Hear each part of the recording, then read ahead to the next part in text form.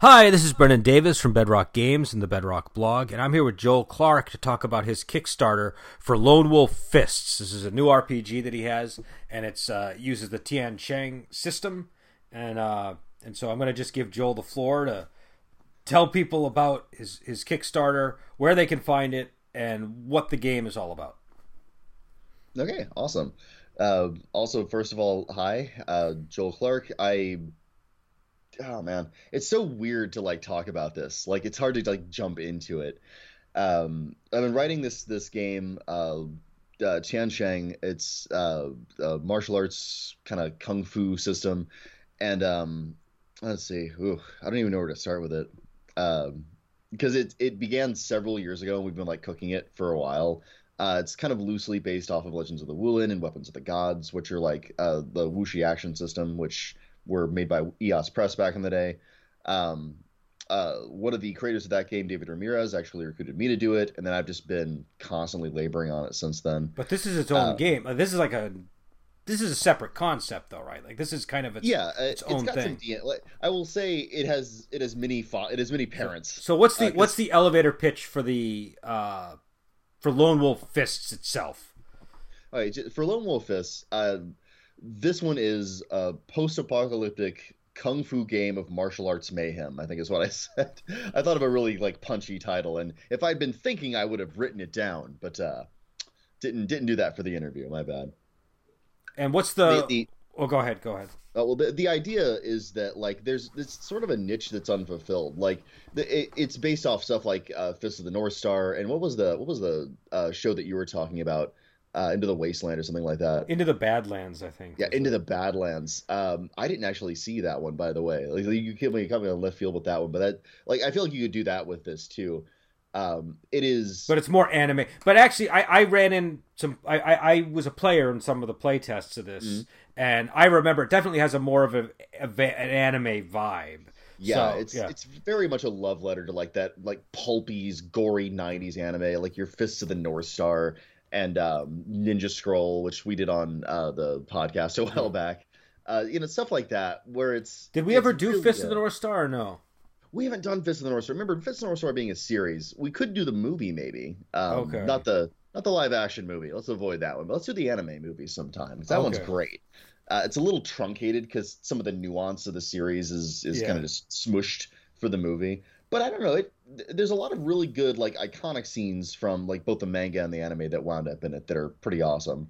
But yeah, it's basically that. It's like what if you wanted to play Fist of the North Star, this is your game. It's like kung fu heroes, like martial heroes wandering the waste. It's got a lot of elements that I borrowed from wuxia cinema. So like it's got martial brotherhoods, but the actual martial arts themselves are all really over the top. Like I almost want to say like Street Fighter level, like fireballs and pressure point head explodey, like really ridiculous, like Yeah. magical kung fu. Um, so yeah, that's if I had to do an like every time I pitch this to someone, I kind of try to look at the angle that would appeal to them. There's a lot going on. It's a big game. It's like Yeah. 280 pages. This thing is meaty. And so whenever I pitch it to someone, I'm always like, okay, you know how in a lot of role playing games you can't fist fight a tank? Well, in this one you can, and you can win. And sometimes that's enough. And sometimes you got to go and like you talk to them, like pitch it in terms of anime. They're like, hey, you like that Vampire Hunter D Bloodlust? Well, you can horse ride on top of the backs of giant building size sand manta rays in this game. That's a thing that happens. Um, yeah, it's very zany. I basically, if anything, if I loved something from anime, if I loved something from manga, if I loved something from a manhwa, it found its way into Lone Wolf Fist. And it's admittedly very gonzo, and the power curve is a lot higher than you expect to see from something that was a little more like traditionally, like specifically wuxia. I feel like wuxia is like a middle range power with occasional magic spikes, and this is more like what did Jeremy call it? Shansha, where Well, it's Shansha. So that's a whole other topic, but Shansha actually gets up to very extreme scales of power. But I know what you're. It's a where I based on the experience I had with your game, it seemed to me like it's operating at that anime level of Magic, or Yeah. like that slightly higher level you sometimes see in the more magically special effects driven wuxia movies. So like ones that have like that maybe like bring in a lot of like concepts like immortals or things like that, but they're not maybe not quite at the Shansha level, but they're more, you know what I mean? Yeah, Like, because this doesn't go all the way up to sort of like Monkey King levels of invading heaven. yeah, That'll be the next game. This one gets right up to the tip of that, though. yeah. Um, what's But a good example? So well, I mean, we've actually seen a couple Tian of Sheng movies that. is the Monkey King game, right? Like that. Mhm. But again, you have like this game, you have sort of a cool spin on the concept. It's not what they do with that is not just a straight Journey to the West type thing. They take it in a really interesting direction. We don't need to necessarily get into that here, but what I always like about the stuff that Joel does is it will have this twist that is an extremely gameable twist. Do you know what I mean? Because it's one thing to have a twist on something, but if the twist is extremely gameable, that's what really makes it work. And so, it's one of those types of things. Yeah, and Can, that's another. I do want to talk about like the gameable element of that because like that was important when I was making this. But go on. Well, and I just wanted to, I was going to actually go in a different direction and ask about the system, just the basics, so people know what to expect. Like, what kind of game system is it? Because it's not your standard game system. It definitely operates in a different way, right? So, what? Yeah, it's got some DNA from Greg Stoltz's one roll engine. It's basically it's kind of like a die pool system. You have a pool of D10s, which is like the basis of your action, and when you roll those, you group them into matching like sets. So if you roll two twos, you can group those together. Yeah, And the idea behind that, the thing that's I liked about it, because I borrowed that from Legends of the Wulin, and the innovation they did with it was really cool, which is whenever you're attacking, the groups are all individual attacks and defenses you can use. So your single action at the start of the turn, like your pool roll, kind of gives you an idea of what your options are for that round of combat. You can do like flurries of attacks, which felt very martial arts to me, yeah. you know? And like so there's a lot of strategy and like there's a lot of a meta like element to the strategy of thinking what's the best use of what I rolled this time. Yeah. Whereas a game like D&D or really a lot of games, whenever they look at a roll, they're just like, okay, this is kind of a yes or no. You're asking the system, Yeah, does yeah. my attack hit them? Whereas this one is you ask sort of a different question to the game. You're like, okay, how much stuff can I do this turn? And the game will be like, okay, you're going to be super cool in some ways, or you're going to have a lot of different Which little things you can do. and like you were saying, what I found worked about that is the fact that it's keyed to these martial arts and to these abilities you have, and that you're making choices that it's not so abstracted that you're just fiddling with the die pool. Do you know what I mean? Yeah, Do you know what I mean? It's actually connected to things that are going on in a way. So I found it very natural in play, and that wasn't immediately obvious when I read the first version of the game. So that's that, you know that's that is actually an issue that I have with that. I had that issue with the legend system too, but I was so careful with the writing of this because like it doesn't come out that like that's what you're doing when you're talking about it because yeah, you're talking about okay, take a pool of d10s and roll yeah, them and match them and then you can map those to your strategy and movements like the actual game mechanic talk. It does seem a little obtuse and gamey, but the important thing like you're pointing out is like when you're doing it, it flows so well. Like it's becomes so intuitive really yeah. quickly. It's really second nature to be like, oh, okay, I've got three attacks I can make this turn. I'm going to do this and this and that. And you don't start out like, and I started you guys with starting characters. Like you don't start out with a ton of options, so you're not like overwhelmed Yeah. mechanically, but you have cool options. And the way I built it was that the standard starting character, and you can be a little more creative with this. It's a system where you can build your character from different martial arts moves, but like the standard ones that are given out, all of the different martial arts they start with this bedrock of attack, defense, and trick. So you've got three different options you can approach combat with, and you can kind of mix and match how you're doing them from turn to turn and action to action. So there's a big like depth that you get immediately that's all pretty straightforward as far as like trying to learn it and use it. And what are some of the mechanics behind the martial arts? Like how do they? Because there's a lot of different moving parts in this game in terms of Yes. So what are some of the key concepts mechanically that you'd like to highlight? I definitely want to highlight the because I think that almost all games that have specifically magic kung fu have a very similar system to this. Like you and me were talking about this many moons ago, where you kind of have like either your chi or in this case we call it prana, but I just call it your magic go-go juice. In this case, it's prana, which is a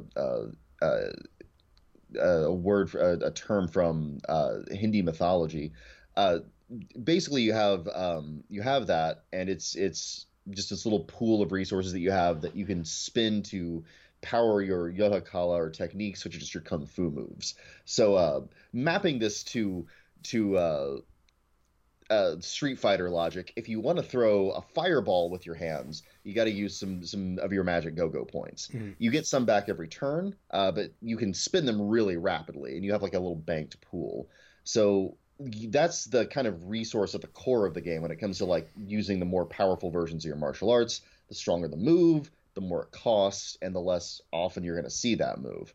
So that's probably one of the big core things is you sort of have two resources to map. You've got your effort and what kind of actions you have in a given round. And then you also have your prana, which is a limited resource that you use to unleash your kung fu magic. So that's the other one I wanted to point out. Like that's because it's kind of the other leg to the system, and the interplay of those two things informs like the strategy of how you approach a given round of combat. And is the chakra still in the game? I seem to Yeah, recall that yeah. was in it. Yeah, I wanted to be as faithful as possible to the mythology I was taking because like you want to be respectful of that stuff. You have seven chakra, and not everyone's for starting characters. You only start out with a few you have access to, but as you gain more power, you become more enlightened, Mm-hmm. and you open up more chakra, and therefore you get like more prana and more magic power you can throw around.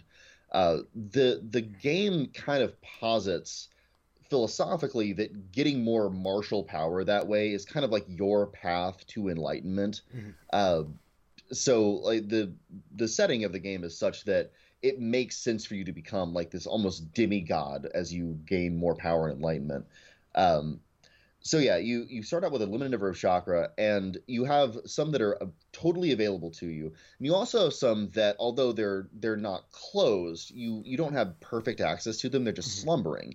And one of the cool things that I just sort of stumbled on in the early design of this was that you could use your action, some of your effort during a turn, to open those up, and then kind of invest in getting more prana in later turns. Mm-hmm. So it actually has a thing where you're kind of powering up through the early rounds of combat, and you got to really carefully judge, like, okay, how important is it for me to use these attacks or defenses versus how important is it for me to open more chakra so that in later rounds I have more magic to use? Because that not only gives you like a broader amount of stuff you can do and allows you to do your moves a lot more often, it allows you to access more powerful moves because some are beyond what you can afford at starting out. So there's this wonderful little like tactical trade-offs and decisions you get to make. And what I liked about that actually in play, and I think you guys noticed this too whenever you were testing it, was that not like there's a party dynamic where you can sort of like at the start of a round you can be like, okay, you are our enlightened character, you go in the corner and power up, and we'll cover you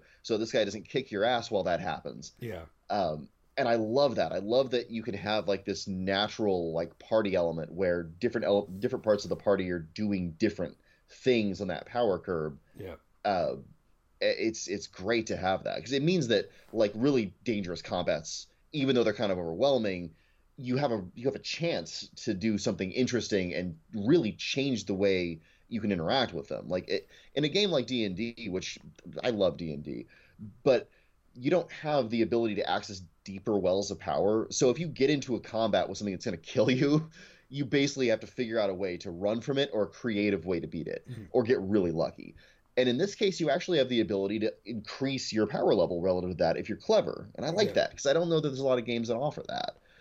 It definitely worked in play. I remember that being. I remember the choices that you were able to make during combat being very interesting and translating very well into things that I was visualizing at the Yeah. table. Do you know what I mean? So Well, I'm a real visual dude, so that was important to me. now, what about karma? Karma's in the game, right? Like, Oh yeah, yeah. The way you get, I actually was I for the last draft that's getting into the book, I actually fixed it up a little bit.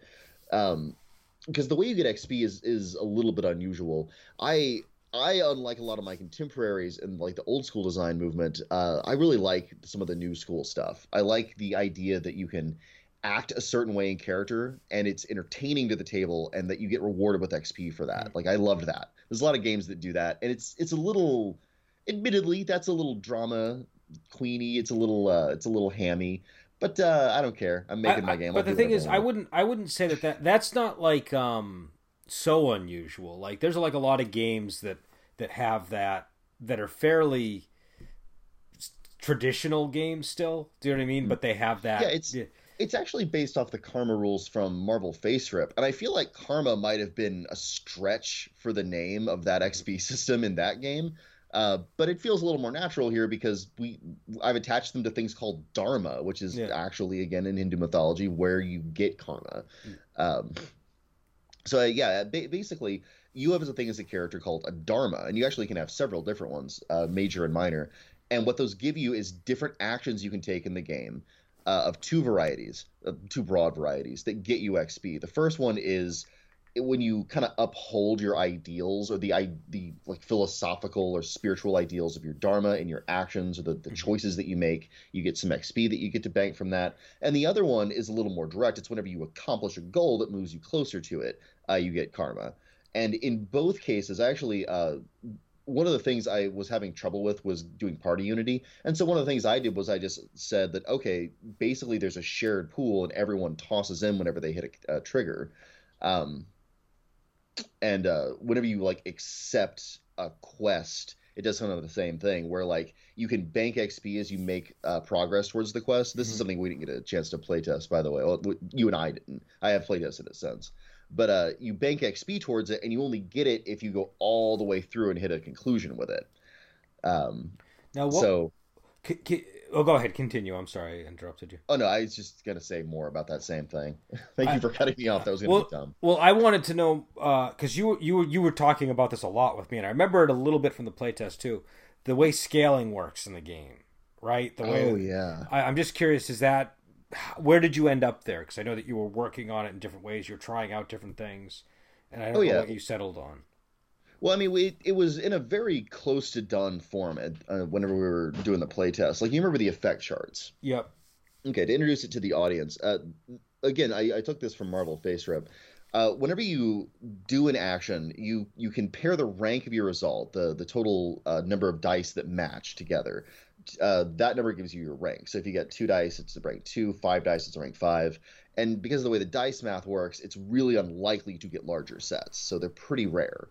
Um, uh, I I linked your ability to boost that to your magic kung fu, which I mean, obviously. Every martial arts move you have kind of doubles as a way to get more powerful with other actions. So like they increase your skills basically. So you can use power to get physically stronger, or agility to get faster or more nimble, or even something more esoteric like spirit to unleash like more magical stuff. And each one of those, there's 7 skills total that kind of range the gamut from like physical to social to mental and spiritual stuff. And each one of those has an effect chart, which gives you kind of like a range of what you can do with the different ranks. And they more or less double every rank, and then the really high levels like are quadratic and just kind of zany with what you can accomplish. And each effect chart is scaled in 2 ways, both descriptively, where you're like kind of giving people an idea just in words of how much bigger that effect is than the last one. And also, in the case where it was possible, I did it numerically. Like the power chart has like how much can you lift or Mm. break. And so with that, I can actually put in like the amount of weight something has, the amount of mass in the case of something like moving a mountain around, because weight gets weird, and really so does mass whenever something as big as a mountain is involved, because they have an effect on gravity. But there's a kind of a mythological dimension to this when you get at the higher levels of Yeah. power. where like you're literally smashing apart mountains with your attacks. And I'm not too worried about the mathematics of math and No, maths and and stuff like that I, when no one is really, I don't think. I mean, and there are games that go much more into to that scientific dimension of that. This game needs an immediate answer because in my mind, whenever you're using an effect chart, what you're asking the game, and there's a lot of conversation you have with the game where you kind of ask it a question and it gives you an answer. In the case of insulting like the power effect chart, you're like, okay, the question you're asking is how much damage can this guy do with a punch? He got a rank, yeah. 5. What does that do? And what I wanted was there to be one sentence or like one very concise answer that kind of gives you the scale really intuitively. So when you say like he can lift up a train car and that's about, X amount of tons or whatever, you can interpret that right on the fly as a GM, Yep. in terms of anything they're trying to do. Can I push over this building with that? That's a good question. And like that's how we wound up doing the scaling. I also wanted to make sure I was looking at how much time people were taking in doing that, and so uh, the question of like the time frame that you're looking at as far as like what you're doing in the rules is really important. There's kind of three speeds. There's combat, which is an action scene, which is as like in seconds or in heartbeats. It's measured really quickly, and so obviously the effects in that time scale are much smaller because you have to do it much quicker. Yeah. Then there's like the more exploration slash role play stuff, which we call real time scenes because I can think of a clever name. But I think real time makes sense. It's directly like however long you're taking to talk about it or describe it is about how long it's taking, and that gives you like more powerful effects because you have a lot longer. There's no more time pressure in doing stuff, so it's kind of like the standard of the effect chart. And then there's like downtime scenes where like you're training for several weeks or months, or you've got a long-term project like you're building a castle or raising an army, and that is covered under montage scene rules, which are assuming that whatever rank of thing you get, you are consistently operating at that for however like whatever giant dilated time frame you're skipping over. So you can do some really insane stuff at that level. So which I yes, thought was ultimately, and again like usually I'm not like always the biggest fan of like the cinematic techniques being ported into a game, but that was one I particularly liked when you first. I think I read a copy that you sent me of Tiansheng first, and I remember getting really excited about the montage scenes. You really did like those, I remember. Yeah, well, I mean, number one, I'm a huge Rocky fan, so just montages are I like montages, but number two, it's just a really smooth way to handle downtime in a game where you're actually still having some kind of control over what's happening. Do you know what I mean? Because normally you, in a way, the way that it's typically handled, you actually cede the ability to control what's going on during that. You cede it to a die roll, or you know what I mean? But here you actually return some of that power to the players, which I thought was kind of interesting. And it's not done in a out of character way. It's all very in character. So it works really well, and it I don't know. I just was very excited about that concept. So that actually came from studying like the old school stuff. Like that's a very Arnisian idea because really that structure I just mentioned has been around in RPGs at least since Dungeons and Dragons. You've always had we're exploring the dungeon speed versus we're getting to the dungeon or hex crawling speed. Yeah, no, those are visible, but the montage is to me seems different than typical D&D time increments, right? Well, it's based on the same thing though, because you still have that kind of you just call it downtime in D&D. Yeah, and the issue that I ran into with this game is that D&D has a pretty sane power scale. You're basically a person, and you have a few things you can do on top of that. And like a lot of your powers that are really crazy are very limited, like magic has spell slots.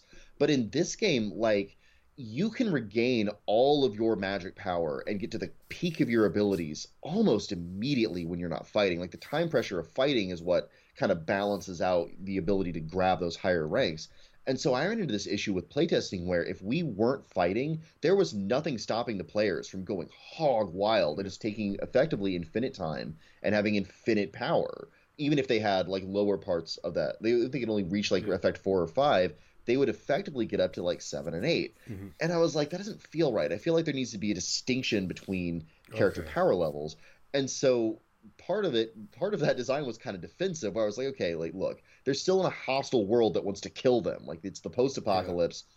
And the post-apocalypse, especially with the power levels that characters can get, has to have this unbelievable level of danger to it that's just insane, to make it feel to make it feel to these characters like they can't just completely rewrite the setting as soon as they stop fighting. So the design of that was like, okay, I want players to have an effect, and I want that effect to feel like something they can do, and I don't want it to feel like a different game.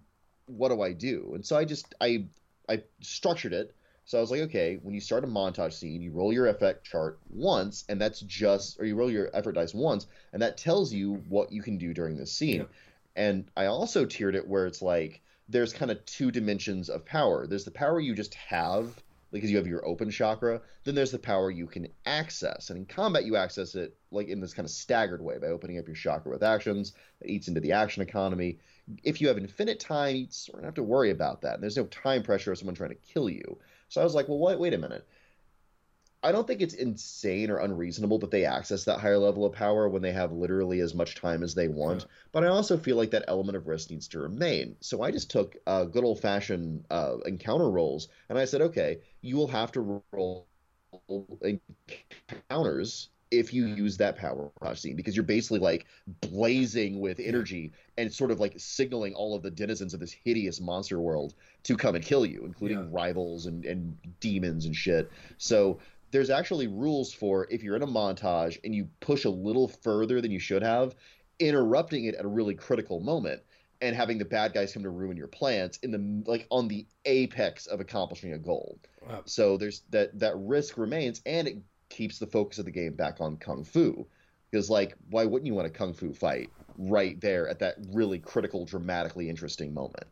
So I was proud of that design. That's one of the ones where I was like, yeah, I thought already around that problem. well, I just thought it was really cool, and it also fits the genre too, because like 36 Chamber of Shaolin has like the montages throughout it, and you know Oh, it just seems like a, I don't know, it fits. Um, Now, what about the? We're kind of running out of time, but before we okay. go, uh, where where can people go to get the Kickstarter? What should what sort of reward system do you have set up? What what are you telling people that are interested? Oh, well, it's a Kickstarter.com. I've actually got it with the rest of the tabletop role playing games there. Actually, it's I was really pleased with this with the Kickstarter. It's search engine optimized. So if you just go to Google and just type in Lone Wolf is Kickstarter, it is like right below my playtest. It is like the second result right now. Okay. So that's awesome. You can really easily find it. And I've got links all over the place. There's a couple of threads open on the RPG side and RPG Net. I've got ad banners actually running for it on those too. So if you see an ad banner, you can give it a click. I've got a Facebook thing running, which also, by the way, targeting the Facebook ad worked really well. I've actually had a lot of people interested in doing the click, which Okay. surprised me. As far as reward tiers, I really like. Okay, so I really wanted to stay focused on the game in this. It's really easy to get tempted away and like, oh, you can get a T-shirt. Yeah. No, the reward tiers are very simple. It's like you can get a PDF, which is about $25. Actually, I think it's exactly $25. And then you can get a physical copy of the game, which is 60 plus shipping. Hmm. Domestic, like United States shipping is about 10, international is around 30. And I want to make sure that people know that I may have to increase that number a little bit if you're really far out there. So that I'll take that in the surveys if we get funded. You can also there's a couple of tiers on top of that if you want to have like more of a hand in helping to create the game. There's one where you can get your character art commissioned. We have a couple of artists that are really happy to do commissions for us. Matter live stream for backers last night, and we're actually doing a version of the main bad guy from the Shadow Vipers, who are the evil trenchcoat wearing vampire bad guys. So that's in the updates right now. You can also if you want to design your own kung fu style, you can do what's called a fallen style, which are like smaller and a little more uneven than the kind of classic ones the greater clans have. There's a tier that you can do that. There's also a tier where you can start your own minor clan, which amazingly we have a backer to that right now. There's only 3 of those available, so well, there's only 3 available initially, so now there's only 2 left. But yeah, with that you get to design your own like leader of that clan. You get to design their philosophy and their dharma. You get to design their own like fallen style. So there's all kinds of nifty stuff that you can do to actually really actively be a part of the creation of this game. So that's what it looks like right now. As of the writing, we just started. We've got about 50 backers, and a lot of them are going to those higher tiers. So if you want to get involved, I would highly suggest snatching those up if you can right away. So yeah. So again, it's Lone Wolf Fists. Is Tiansheng part of the name, or is it? Yeah. It's a Tiansheng game, so it's Tiansheng Lone Wolf Fists. That's Okay. the full title of the game. Okay. And yeah, so people should definitely go check this out. I think this is one of those cases where this is a cool game, but it's going to need the support in order to get released as a Kickstarter. So if you like the concept, go there, check it out, see the rewards, and maybe contribute. And I can definitely say like it's a fun game. I played it, and I've read the Tiansheng, and they're I think these are really cool concepts, and the systems are great. And this one in particular, I think, is going to have broad appeal. Do you know what I mean? Because what I saw instantly when I was playing this was I could easily launch a campaign without Yeah. a lot of times that's not always 100% clear. Sometimes the concept behind a game is you kind of got to it doesn't hit you over the head with oh wow, but the post-apocalyptic kung fu thing really works very well for it just kind of got my GM mind thinking. So go check out the Kickstarter and see if you might want to contribute. And I don't know, is there anything you want to add before we head out? No, I think you nailed it pretty well. I'm just really stoked to get this thing as released as possible. And I'm really hoping that people are as excited as you and I about it.